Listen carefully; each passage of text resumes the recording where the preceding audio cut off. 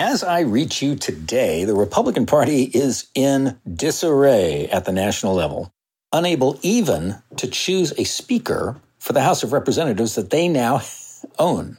But I have two solutions that I think the Republicans on both sides should seriously consider if they both want to accomplish their objectives. First, I have a candidate of exceptional qualifications who could step into the role very quickly. Then I have another suggestion that I think the Gang of 20 should consider if they want to shift from being ineffective zealots to legitimate reformers with a mandate from a majority of the public to accomplish some of their objectives.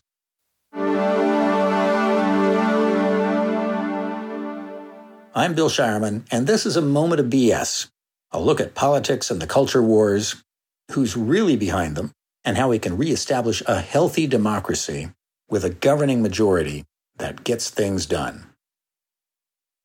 Let's review what the rebels say they want. Nearly all the media coverage of this battle has focused on labeling the dissidents as hard right conservatives and leave the impression that these are kind of super Trump, super MAGA voters, lawmakers who would be first in line to return Donald Trump to the presidency. But if they are really supporting the goals that they say they are, Donald Trump is not their candidate, and Donald Trump's base are not their voters. Here's what the group says it wants. First, they want to stop spending so much money. They think the trillions of dollars that the government has spent beyond its actual tax revenues should be scaled back to essentially zero, that we should have a balanced federal budget with no deficit spending. They want to make it easier to shut down government offices that are ineffective and fire government workers that aren't doing their jobs. They want to reduce earmarking of funds for special projects in districts to buy votes of lawmakers.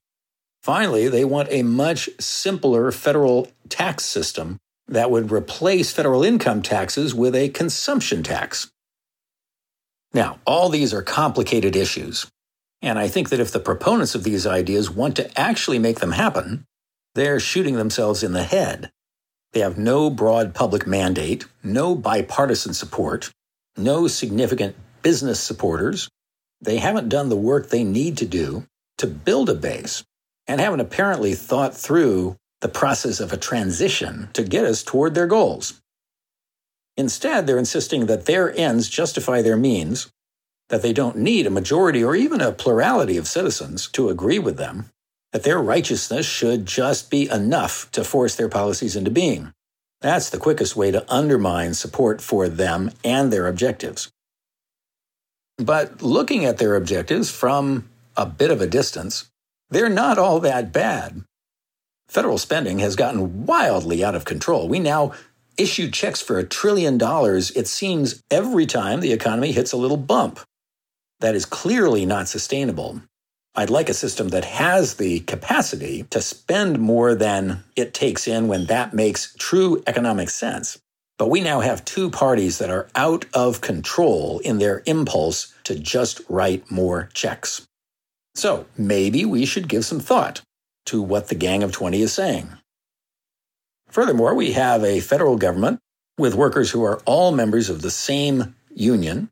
And while I believe in the need for collective bargaining for interchangeable workers, it is as dangerous to have monopoly unions as it is to have monopoly corporations, and especially if they run the government. We see federal agencies established all the time, but very few of them are ever shut down or challenged. It's part of what causes government to grow and grow and grow, and yet become more and more dysfunctional as we're seeing now. So it's not entirely crazy to make it easier to prune government, remove the deadwood, and drive healthy growth. Third, earmarks can be a pretty pernicious part of the legislative process. Lawmakers can hold important legislation hostage as they demand payoffs for vested interests in their own districts, or sign on to bad laws because their district is getting a kickback. It might not be a bad idea to limit that as well. And finally, replacing the income tax with a consumption tax makes great economic sense. The income tax has been thoroughly manipulated, so the wealthy and giant corporations often don't have to pay it or very much, while the rest of us are stuck, often paying a couple $1,000 just to have somebody else figure out the tens of thousands of dollars that we have to fork over to the government every year for a bloated bureaucracy that's spending trillions of dollars on agencies that aren't accomplishing their goals. I can kind of understand why these 20 folks are angry about all this, but I think their strategy is suicidal. The thing about ideologues is that there often is more than a grain of truth to the assertions they make, and sometimes some virtue in the policies that they advocate. They have the finesse of a steamroller, but they often know what the problems are. They just don't know the solutions. Their ideas are almost always simplistic. Their goals are achievable, but only with a little more thought. The left shares many of these goals. You might think of the left as just uniformly champions of big government, more spending, more powerful unions, and many times they are. But there's also a strong contingent on the left that favors a return of power to localities, to citizens, lower tax rates for individuals, fewer loopholes for the rich and the powerful, and more effective government that actually gets things done. We have a political industry that thrives on the kind of dysfunction that we're seeing in the Republican Party today, by keeping the left and right far apart from one another, and by ensuring that there is no governing majority of citizens across the broad center. They prevent the reasonable among us from getting together, listening to the ideologues, sorting truth from exaggeration, and developing solutions that are truly healthy for the country. That gives the political industry exactly what they have had for decades now.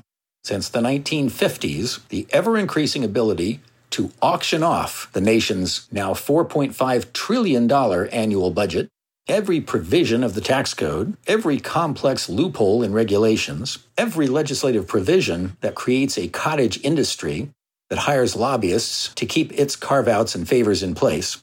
And this is the political industry that the mainstream leaders of both parties need to navigate through to get to solutions for any of the challenges we face. Mainstream Republicans and Democrats have to face the reality that in order to attack any of the problems that they seek to resolve, they've got to hand out money to the existing status quo political industry and their clients, who themselves have little choice but to pay the industry or suffer the consequences. Money indeed plays too big a role in lawmaking these days, but it's not just the vested interests that are at fault. It's the industry that has control of the money and favors that they can extend or withdraw from those interest groups. The only way to get the money out of politics, the only way to disrupt the political industry that drives overspending, is for advocates on the left and right to join together to reform a badly corrupted system. That means talking to extremists on the left and the right, not to do what they say because they very rarely have solutions, but they do know many of the problems. Then convene across the middle 70% to understand the problems and their complexities, the positives and negatives of reform, and to decide on reforms that actually work. So, as Republicans wind their way to selecting their leadership in the House, here are the two options I suggest they consider. Nancy Pelosi is an enormously talented broker of power, an effective one, a smart one of the few that can keep a divided party working together.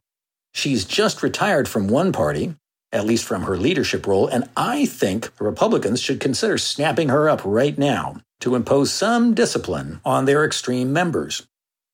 But there's another option that the party could pursue as well, and it may have to. Reach across the aisle to find a few leaders among Democrats and independents with whom to partner to look seriously at how to disrupt the power of the political industry and return a bit of it to the people. The gang of 20 Republicans demanding their changes right now are losing that battle. They don't have a majority behind them. They don't have a citizen base. They don't have interest groups. And above all, they don't have anybody on the blue side of the spectrum. It will probably be smart folks in the broad middle who are serious about dealing with these problems, who ultimately throw up their hands and say, well, you know what? We need to step forward across party bounds and work together to reduce the influence of money and the control of power brokers that keep a brittle old status quo in place. If the current humiliation goes on, the Republicans may have no choice but to reach over to the Democrats to elect a speaker with votes from both sides. It's likely that the extremists on each side would oppose that ferociously.